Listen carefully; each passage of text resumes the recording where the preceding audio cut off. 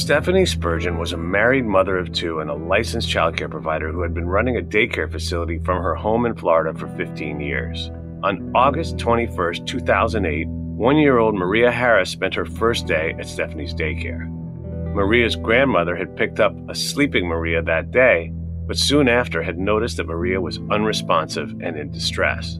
Ignoring other potential root causes and relying on the junk science of shaken baby syndrome, doctors opined that brain bleed and swelling were signs of child abuse, placing blame on the brand new childcare provider, Stephanie Spurgeon. And when Maria died 7 days later, the charges were upgraded to murder. But with the lack of external injuries, the state changed its shaken baby theory, concocting a new narrative in which Maria had been repeatedly struck against a soft surface.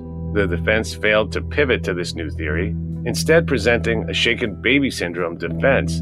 And with the state's uncontested yet totally dubious soft impact theory, the jury found Stephanie guilty of the lesser charge of manslaughter and sentenced her to 15 years in prison. With the help of multiple innocence projects and a current candidate for state's attorney, Stephanie was able to present the proper expert testimony, disprove the state's ludicrous soft impact theory, win a new trial, and ultimately be set free after 9 long years. This is wrongful conviction.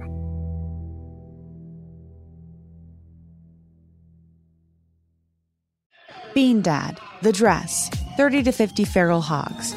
If you knew what any of those were, you spend too much time online. And hey, I do too. 16th Minute of Fame is a new weekly podcast hosted by me, Jamie Loftus. And every week we take a closer look at an internet character of the day.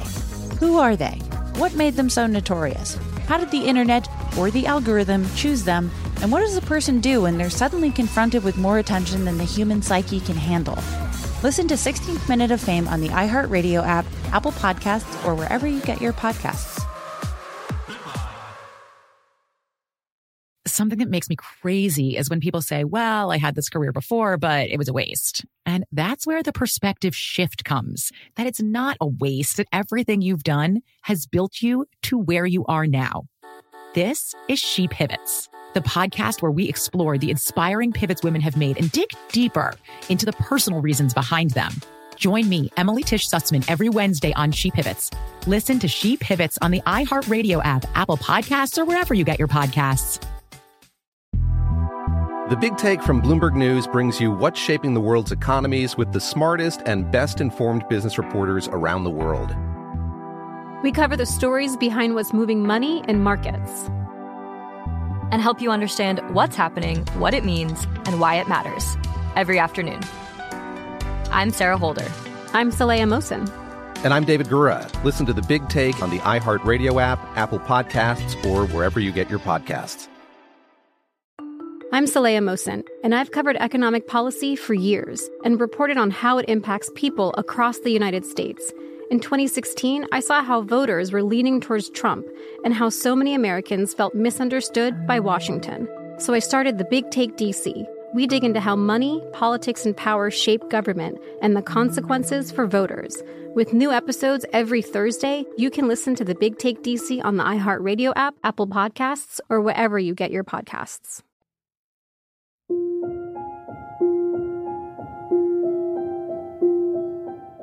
Welcome back to Wrongful Conviction. Today's episode is, well, I'm going to be honest with you. It's terrifying because this is a story that is both unique and also somehow not uncommon. And it involves an innocent woman working at a daycare center who got caught up in the criminal legal system for no reason of her own making. I'm going to introduce our incredible guest today because we have 3. Including the woman who lived through this nightmare herself, Stephanie Spurgeon. First, I'm going to introduce our very distinguished group. Seth Miller is here. He's the executive director of the Innocence Project of Florida. Does incredible work day in and day out, pushing huge boulders up hills of justice. So, Seth, thanks for being here. Thanks, Jason. Thrilled to be here. And with him and with us is Allison Miller, no relation. She is an attorney with Ripley, Wise & Hunt and is also currently running for the state's attorney office of Florida. And I hope people will support her because we need people like you in positions like that. But for the time being, we're happy to have you right where you are and right here on the mic. So Allison Miller, welcome to Wrongful Conviction. Thank you so much for having me. And Stephanie, what can I say? I feel like the whole human race owes you a debt of gratitude for sharing your story and for just being the strong, courageous woman that you are. And I appreciate you being here. So Stephanie, to you also, welcome to Wrongful Conviction. Thank you, Jason. It's my pleasure. And so, Stephanie, this is a story that we've heard time and time again, where somebody like yourself is doing, let's call it what it is, essential work. Where would we be as a society without daycare centers? The working world would grind to a halt. And yet, people like you too often end up in situations like the one we're talking about today. And, I mean, it really makes my heart hurt. But let's please take us back before this incident happened in 2008. Can you tell us what your life was like back then? I was married for 19 years, and I had two beautiful children. We had a beautiful life. We were a well-knit family. We did a lot of family vacations. I was a licensed in-home daycare provider for 15 years. The parents that would come into my home, they became part of my family. Their kids became part of my family. We would celebrate holidays together and different things. It was very fulfilling. I was able to work with children. I was able to be at home with my own children. I decided at one point to go into special needs children. So I took lots of children that came in who had speech issues or different disabilities.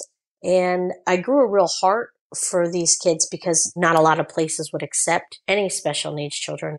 And then I decided to branch off a little bit further and start taking teenage parent children. So Esther Harris was actually the very first teen mom that I took. She was 17 years old when I was introduced to her and Maria. And so not only are you taking care of other people's kids, you're doing it in your own home, opening your doors and your heart and taking care of kids who have issues that other people might not want to open their home to or their hearts, right? I mean, so this case, I'd like to say it happened a long time ago, but it really didn't, right? I mean, it would feel a little bit better if it was back before we had science evolved to a place that it was at in 2008, which is when this tragedy occurred, of course. And I said tragedy, not crime. That's deliberate because that's what it was. And so, Seth, do you want to set the stage for us of what happened on that awful day and how this became a criminal matter? When I think about these cases, when a child dies, a lot of times the folks involved in trying to figure out how that happened kind of go nutty. They aren't able to take sober views of what might have happened to that child. And that's what happened here. In this case, Stephanie Spurgeon was running an in-home daycare at her home. It was Better Business Bureau rated, had generations worth of children who come through the daycare who had really positive experiences. Their families had positive experiences. And the child, Maria Harris, was her first day at the daycare. And yet on this day, this poor child was suffering from what was clearly a distress, a medical situation. When Maria's grandmother, Patricia, came and picked her up that day, Maria had been sleeping. So I reached into the pack and play and I picked her up and she kind of stirred in my arms and I passed her to Patricia and she stirred in Patricia's arms. And then Patricia took her and placed her in the car and drove her home. 30 minutes later is when we got the phone call. Maria, I guess, was deteriorating as she was sleeping, and I was unaware that there was any issue because I simply thought she was asleep. At the end of the day, the child was throwing up, the child was crying and was clearly kind of lifeless in a lot of ways, and called 911, took the child to the hospital. And when they were on the way to the hospital, they tested the child's blood sugar, and the child had a high 400s of blood sugar. And I don't know if any of y'all have diabetes or test your blood sugar regularly, but that is 4 to 5 times the normal level. And so this child is in major distress. What they do when they get this child to the hospital is they realize after doing a number of tests on the child that the child's suffering from a brain bleed, a subdural hematoma, and the child has brain swelling, and that has led to the child having retinal hemorrhages. And instead of treating the child for what looked like a diabetic situation, a diabetic distress, because the child had this subdural hematoma, because the child had this brain swelling and the retinal hemorrhages, the doctors immediately assumed that this was an abusive situation because they thought that this was the 3 ingredients, the triad as they call it, caused by sick and baby syndrome, or what is more commonly known now as abusive head trauma. So they had a chance to try to treat this child to maybe ameliorate or even prevent a bigger problem or death, to treat this metabolic, this diabetic situation. But instead, they assumed it was abuse, and we were off and running, taking a medical situation and elevating it to a crime. And unfortunately, this child died 7 days later. The idea that this might have been prevented if they just simply focused on the problem at hand rather than turning this into wild accusations of child abuse makes my blood boil. I mean, and I think it's worth mentioning, as we've covered extensively on our show Junk Science and other episodes of Wrongful Conviction as well, just a general overview of the theory of shaken baby syndrome, or SBS. Now, it was initially introduced as a hypothesis by British pediatric neurosurgeon Dr. Norman Guthkelch, who was trying to explain a cause for inexplicable child deaths in which a child or baby, toddler, whatever, had presented subdural hematoma, otherwise known as bleeding in the brain, retinal hemorrhage, so, bleeding in the eyes, and brain swelling or cerebral edema. Now, Dr. Guthkelch hypothesized that perhaps a typical method of scolding a child in Great Britain at the time, giving the child a good shake. Maybe that was the cause for unintended or unexplained child deaths in which this triad of medical findings occurred. He never was able to prove this. He just hypothesized it and cautioned parents against the practice, understandably. However, since that hypothesis, the criminal legal system just sort of ran amok with this idea, right? Leaping to the conclusion that any child presenting those symptoms, especially if there was any other bruising, had been fatally abused, like sort of one size fits all, which is ridiculous. And that the person less responsible for the child, therefore, must have been the culprit. And I think we as people, understanding the inner workings of the human mind, when bad things happen, we want to be able to say there's someone or something responsible for that bad thing happening. And so where there was a legitimate science, maybe at the inception, this idea has been horribly bastardized to get convictions involving usually the death of infants or toddlers. And Stephanie's case is a perfect example of that, where there is legitimate scientific evidence that this child was in medical distress that went ignored by medical professionals because it was easier to say, oh, this child must have been harmed. Yeah, and it's worth noting that in recent years, as doctors in larger and larger numbers have been challenging the notion of shaken baby syndrome, they've identified, get this, over 80 different pre-existing conditions that can cause what they call the triad of findings that were historically just attributed to shaken baby syndrome almost automatically, right? So the science is there, but I mean, I wish I could say when the criminal legal system is going to catch up. It's entirely possible that it never will, because science, let's face it, looks forward while the legal system only looks backward at precedent, sort of the opposite. And so, Stephanie, if you could take us back to when you were arrested, what all happened before the trial? My first arrest was August 22nd, maybe, 2008. I was arrested on aggravated child abuse. I went to Pinellas County Jail. I was housed in a solitary cell because, of course, my face was on the news, and I was able to bond out the next day. I think it's important to say my bond was $50,000, and my parents got an attorney for me, which was $50,000. So right away, we're in the hole. I came home and was unable to have a daycare, of course, so I had no income. So that became an issue immediately. Maria passed away 7 days later. I was rearrested 6 weeks later on November 8th, 2008 on capital felony murder. I had just taken my son to his bus stop in the morning, and when I came back home, I pulled up in the driveway. Like 3 squad cars surrounded me, and everybody come racing out, screaming and yelling, and put me in cuffs and put me in the back of the cruiser and took me back to county jail. When they brought me in from booking that day, they brought me straight to a solitary cell in the lobby area, and I could look out and see my face on the news. And as I'm looking at my face on the news, I'm looking at the other inmates that are in there getting processed in, and they're all looking back at me in that solitary cell. So it was a very scary situation. There was a grand jury hearing, and the attorney that I had, that was $50,000, he wouldn't try a capital case. So we had to hire another firm, and they cost us $100,000. I ended up getting indicted, and then we moved for a bond hearing. My bond hearing was successful, except it was $350,000 with an ankle monitor and no contact with any child under the age of 12.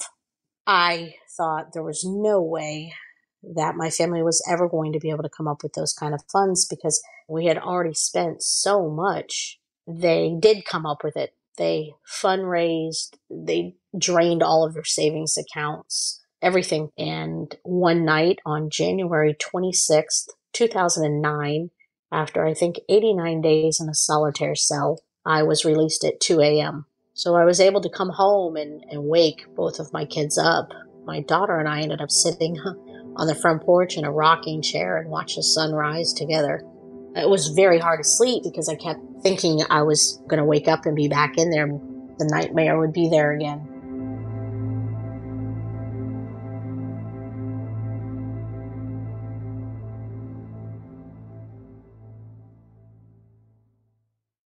This episode is underwritten by AIG, a leading global insurance company, and by Accenture, a global professional services company with leading capabilities in digital, cloud, and security.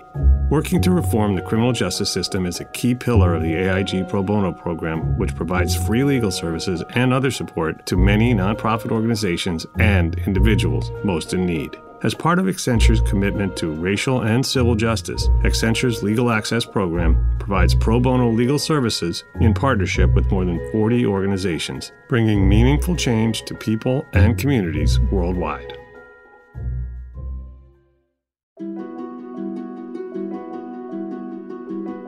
There were signals even before the trial that the state was going to move away from a shaken baby syndrome diagnosis. The real issue in this case is that we had these presentations in the brain, in the skull, and the doctors were used to saying, this could only be abuse. It's shaken baby syndrome. The problem is these things are normally associated with signs of abuse, external injuries, and this child did not have a scratch or a bruise or not even a single mark on her. And so the doctors are trying to figure out, well, how can we make this abuse and explain away the fact that there's no visual injuries on this child? And this is how what they call the child abuse pediatrician, I'm using air quotes, she came up with the theory that, well, the reason there's no injuries that are apparent on the outside is because this child was slammed repeatedly on a soft surface like a crib mattress. So this case is nutty, right? Because you don't see it very often that the state changes their theory sort of midstream, right? So then they came up with this soft impact theory. But the crazy thing is, it seemed like her attorneys were defending a different theory than the one that the state was trying to convict her on. Am I mistaken about that?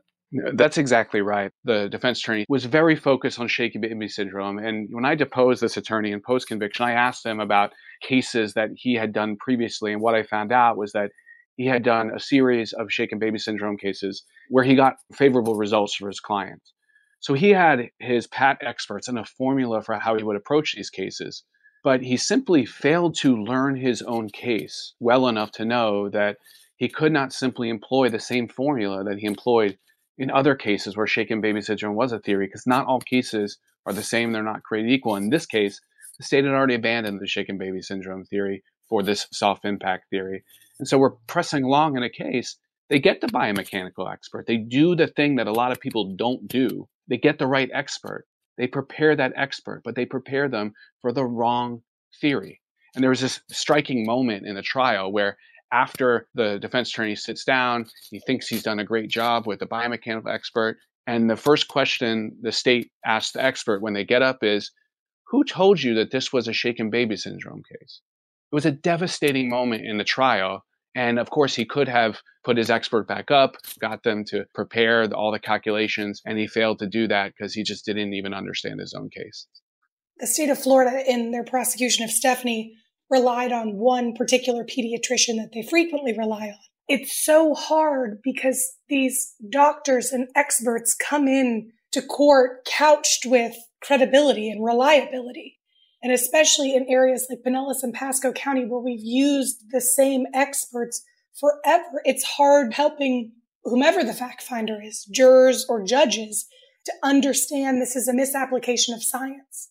And so you get doctors that come in and they use words that we as average folks don't understand. And it sounds like, well, it must be true. And then at the end, it's with the conclusion that this child died as a result of intentionally inflicted abusive trauma. Yeah, so the deck is truly stacked against even someone like Stephanie, right? She gets swept under this tidal wave of nonsense that comes from preconceived biases and notions and things, right? Because someone sees her in the defendant's chair, they automatically assume somebody who's there must have done something to be there, right? There's that you have to overcome. Then, as you said, there's all the medical stuff. A guy gets up there and reads his credentials, sounds very impressive, and then spouting these theories that most jurors are not equipped to understand or unpack. So they think they're doing the right thing. And I have empathy for them, too, for making these mistakes. And Stephanie, you lived through this. So I want to get back to you. What was this like from your perspective as a mom, 19 years married, upstanding citizen, to say the least? Well, Jason, it was absolutely devastating, to say the least. I kept waiting for truth to prevail. I knew that I didn't hurt Maria. So I knew that something would eventually come to surface that would show what had happened. It was terrifying for me. It was terrifying for my children. It was terrifying for my then husband. It was awful. And in the end, it destroyed our whole family. I got a divorce, went to prison, and my kids grew up without their mom. How old were the kids when this happened? My son was 12 and my daughter was 17. So, Stephanie, when the jury went out, can you tell us what you were thinking at that time? Did you think that finally this wrong would be righted and this nightmare would come to an end?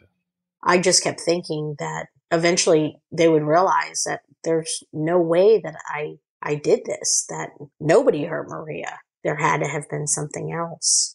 The jury deliberated for 21 and a half hours before they came back with an acquittal of capital felony murder, but a guilty charge in manslaughter. I heard a horrible noise from behind me, and it was my son crying out. It was surreal. It just felt like I was in a fog. I remember mouthing, "I love you," to my family before they hauled me out of the courtroom and put me back in that solitary cell.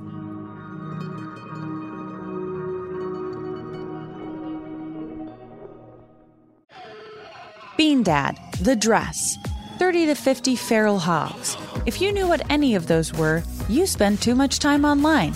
And hey, I do too.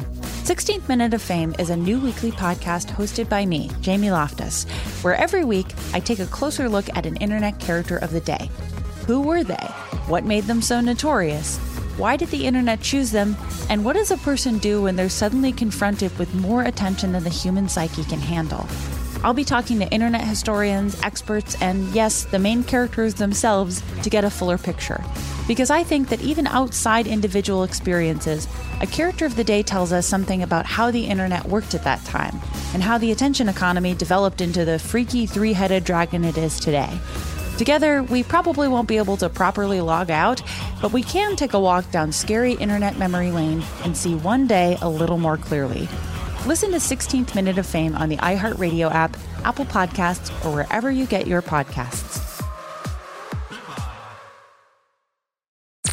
I'm Tamika D. Mallory. And it's your boy, my son, the General. And we are your hosts of TMI.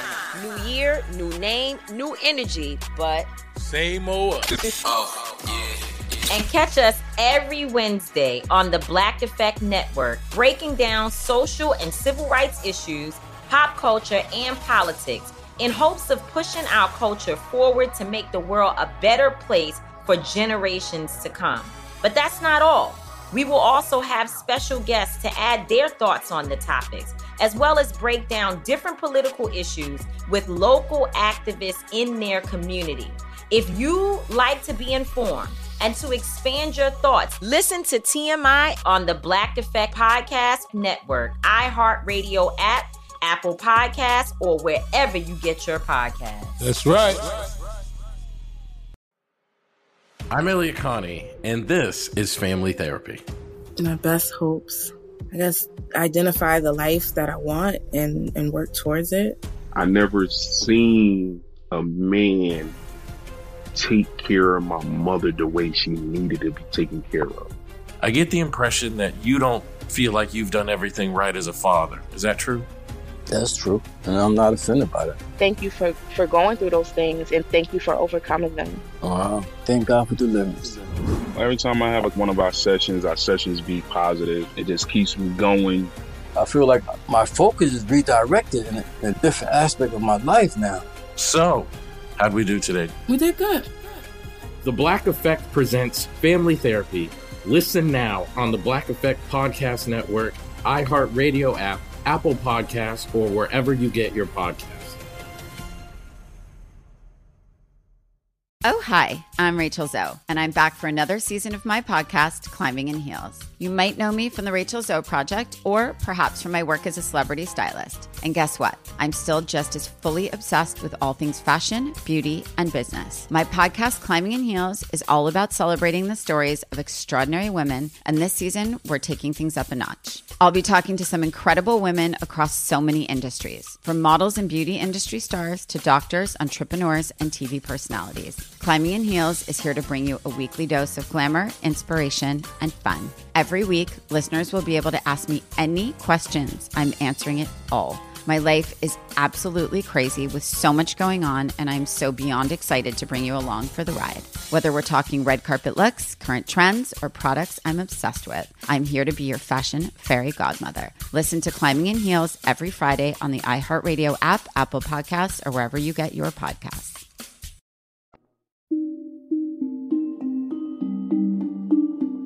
I got to prison.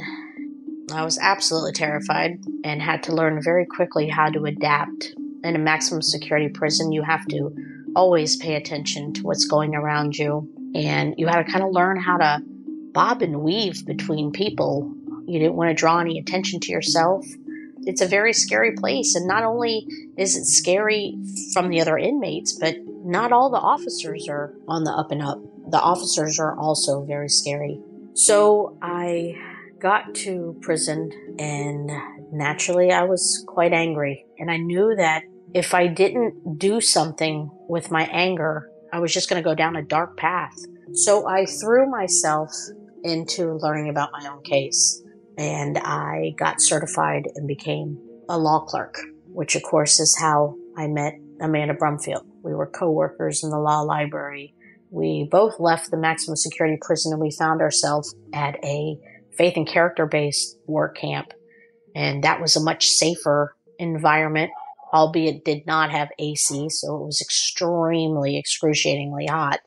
But I traded the heat for the safety. And I worked with Amanda in the law library, and we did everything we could for other people in there. Meanwhile, both learning each other's case as well as our own case. And that's how I survived.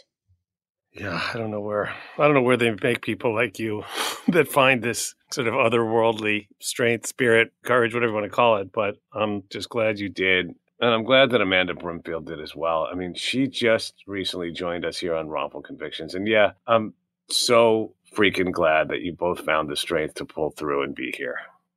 Well, I had a good support system, Jason. I had wonderful parents and my brother and my children, and they made sure I had all of my needs because, you know, in prison, they don't give you shampoo and deodorant and things like that. You have to buy these things.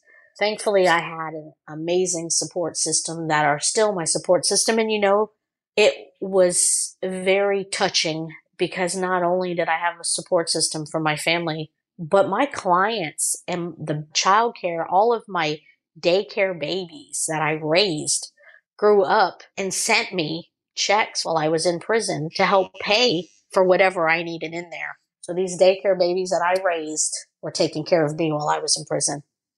Wow, that's full circle, isn't it? I mean, it's a little bit of light in a miserable, dark place and speaks to your character as well.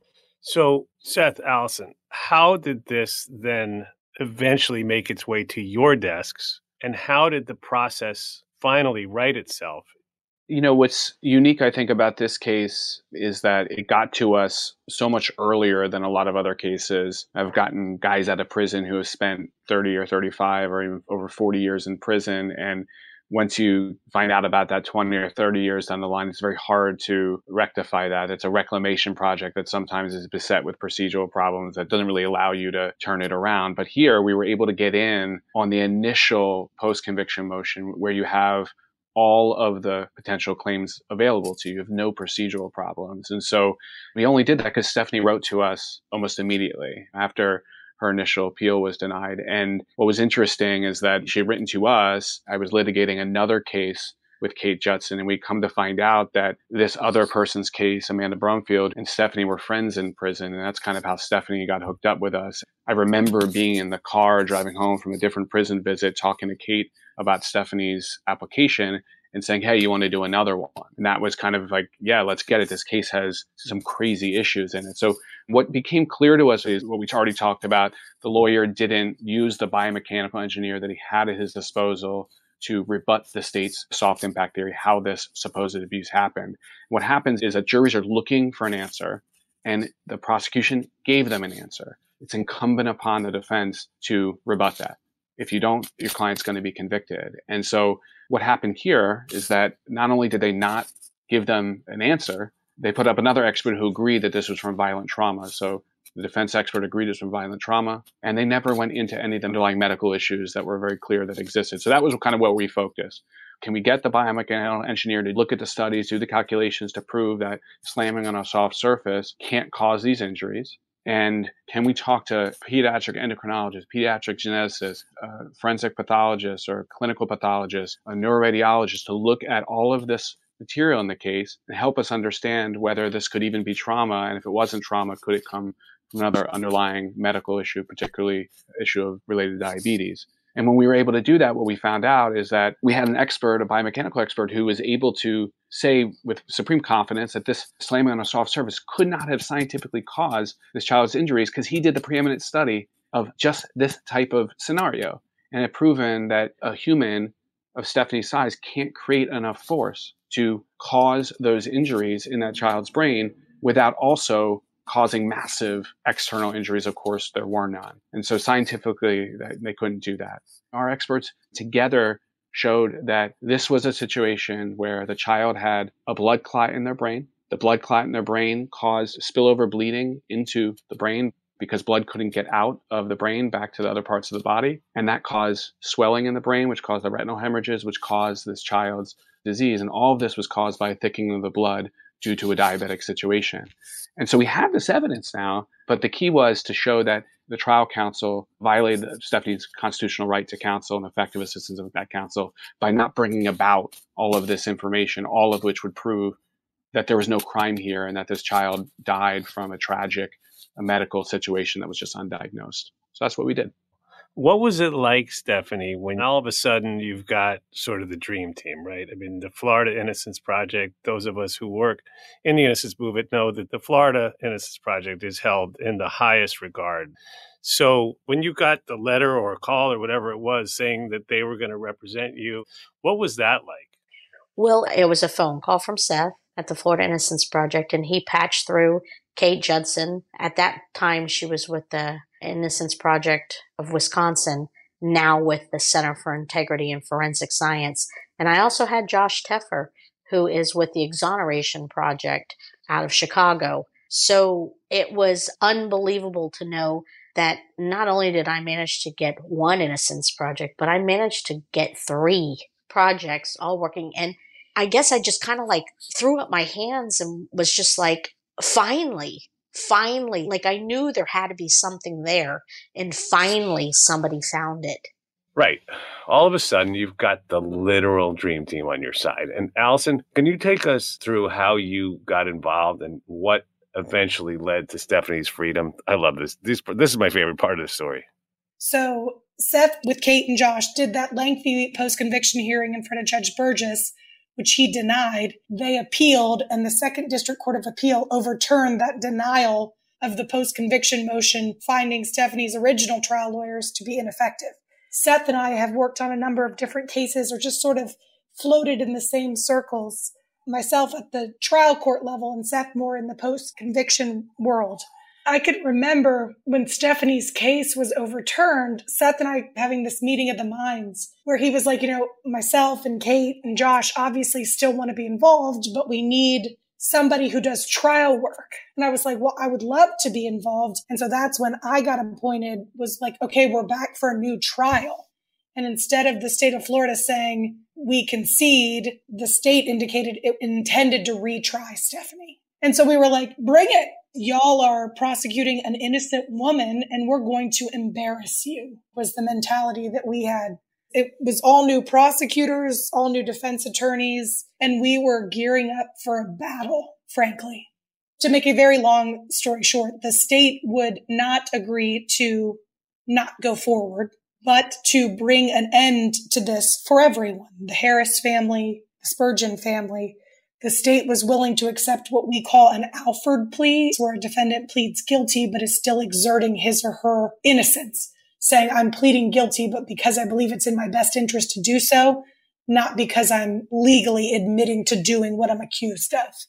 And I think we all felt like, because of all the shortcomings in the criminal justice system as they exist, the over-reliance on this pediatrician who doesn't seem to understand science, I couldn't tell Stephanie there was no chance that a jury would convict her again.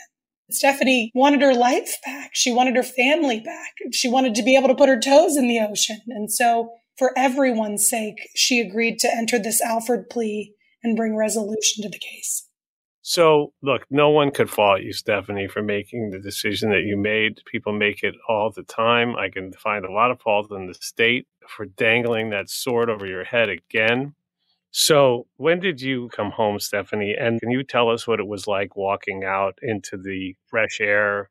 Give us as much as you can. Well, it was definitely hot. I had an entourage of people out there, along with Netflix. We're doing a series, so everybody was filming. I got in the car, and the first thing they did was hand me a cell phone. I didn't know what to do with it. I think they were just so excited to finally give me some piece of technology. And I went to Wawa's. My kids had always told me about Wawa's. And when I walked in, it was just so overwhelming, all the lights and all the things to look at. And I know that probably sounds so silly, but when you've been trapped inside for so long, and I must have looked like I was from outer space because my eyes were staring at the lights. I'm sure my mouth was open. It was interesting. I allowed Netflix to come home with me and film me coming in. And that was a really difficult thing, to allow them to film me at my most weakest, vulnerable moment of happy tears. But I did allow it because I wanted to help bring more knowledge when the series finally does air. Amen to that. And I think we all who work in this field live for those happy moments. So, Stephanie, you, on top of all the other unspeakable treatment that you had to endure, you also, as you mentioned, had to spend a king's ransom, to try to defend yourself, hundreds of thousands of dollars. And you weren't a rich person going into this.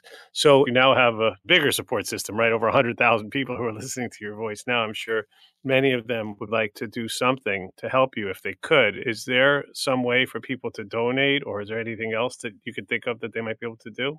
I have a GoFundMe, and I would appreciate anything that anybody could do to help me get back on my feet. I've been home a year now and really haven't been able to build up a whole lot. So I would appreciate that. Thank you, Jason. Yes, and we will link to that in the bio of our episode. So please take a moment right now. If you're listening and you have something you can spare, please go to the link in the bio and donate. And we're going to join you in doing that and trying to help make this next period of your life a little bit less difficult. And listen, if you're sitting at home wondering how we can help to prevent these wrongful convictions from happening in the future, besides serving on juries and voting like we talked about, donate to Allison Miller's campaign. We're going to, again, have the link in the bio. But Allison, what is the way, if people just want to write it down right now, and we're going to get a bunch of, hopefully, money flowing your way and help fix this system that wrongfully convicted Stephanie Spurgeon, Amanda Broomfield, and so many others? Well, that would be amazing. My website is millerforstateattorney.com. You can get involved and you can donate securely and easily through my website. I'm on pretty much every social media platform. So now we turn to my favorite part of the show, and everyone who's a regular listener knows what to expect. And by that, I mean closing arguments. And for anyone who's new to this, closing arguments works very simply. First, I once again thank our incredible guest today, Allison Miller, attorney and candidate for state's attorney in the state of Florida, Seth Miller, executive director of the Florida Innocence Project and personal hero of mine, and Stephanie Spurgeon, my new personal hero. And what happens next is I turn my microphone off and leave each of yours on so that you can share any final thoughts that we haven't maybe covered yet or anything else you want to say. I'm just going to kick back in my chair. Let's start with Seth, then Allison, and then just hand the mic off to Stephanie and she'll take us out. So one of the things that I think about coming out of these cases and working on others now is how these things keep happening. We talked about it here, and I wonder what we can do to prevent them from happening in the future and how we can end what is like a cottage industry of medical fabrication. And so that to me is the next step of this. We should continue to get people out of prison who are innocent, who put in prison for accidents or for things that have medical causes that weren't even crimes at all. This is the leading cause of wrongful conviction in women. We have to also think about how we can prevent it in the first place. And there has to be a change in the medical community, because medical doctors are still being trained every day in medical school to make the same mistakes that the medical doctors in this case and other cases have made. And to me, that's the next stage of how do we prevent this and really just eradicate this fabrication from the criminal legal system. Jason, I want to echo what you said, is that Seth and Stephanie especially are personal heroes of mine as well. And Stephanie is part of the reason why I am running for state attorney. If people like us don't do this type of work, then nothing will ever change. People have to be more involved in their local down ballot elections, whether it's called the district attorney or the state attorney. We have to take ownership in what prosecution looks like in our jurisdictions, or this sort of thing will continue to perpetuate. And so if elected state attorney, I don't intend to prosecute child abuse cases based exclusively on the testimony of Dr. Sally Smith. I've already enlisted people like Seth and Kate, understanding we're going to have to continue prosecuting child abuse. Of course, everyone wants child abuse prosecuted, but we need to do it with reliable forensic evidence. And we have seen repeatedly in this jurisdiction, at the very least, that this pediatrician is a danger, and everyone, frankly, seems willing to ignore it. Stephanie, closing arguments. Well, I would like to start by thanking Allison. I appreciate your confidence in me coming into this. I also, of course, have to thank Seth, the Florida Innocence Project, Kate Judson from the Center of Integrity and Forensic Sciences, Josh Teffer from the Exoneration Project, all of their staff, the experts, and all the law students, because it took an army to bring me home. And I'd also like to thank all the people who donate and support organizations like this, because if it wasn't for your support, people like me would still be trapped behind those prison gates. I'd like to urge law enforcement and medical staff to not assume abuse when they see a triad of injuries, to not race in emotionally charged and be more diligent. I hope that my story brings awareness to shaken baby syndrome and abusive head trauma. I appreciate you allowing me to share my story for the first time today. Thank you, Jason.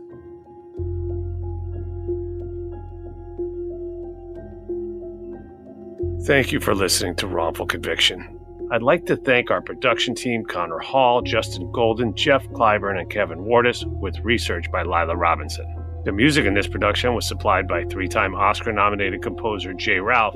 Be sure to follow us on Instagram at Wrongful Conviction, on Facebook at Wrongful Conviction Podcast, and on Twitter at Wrong Conviction, as well as at Lava for Good on all three platforms. You can also follow me on both TikTok and Instagram at It's Jason Flom. Wrongful Conviction is a production of Lava for Good Podcast in association with Signal Company No. 1.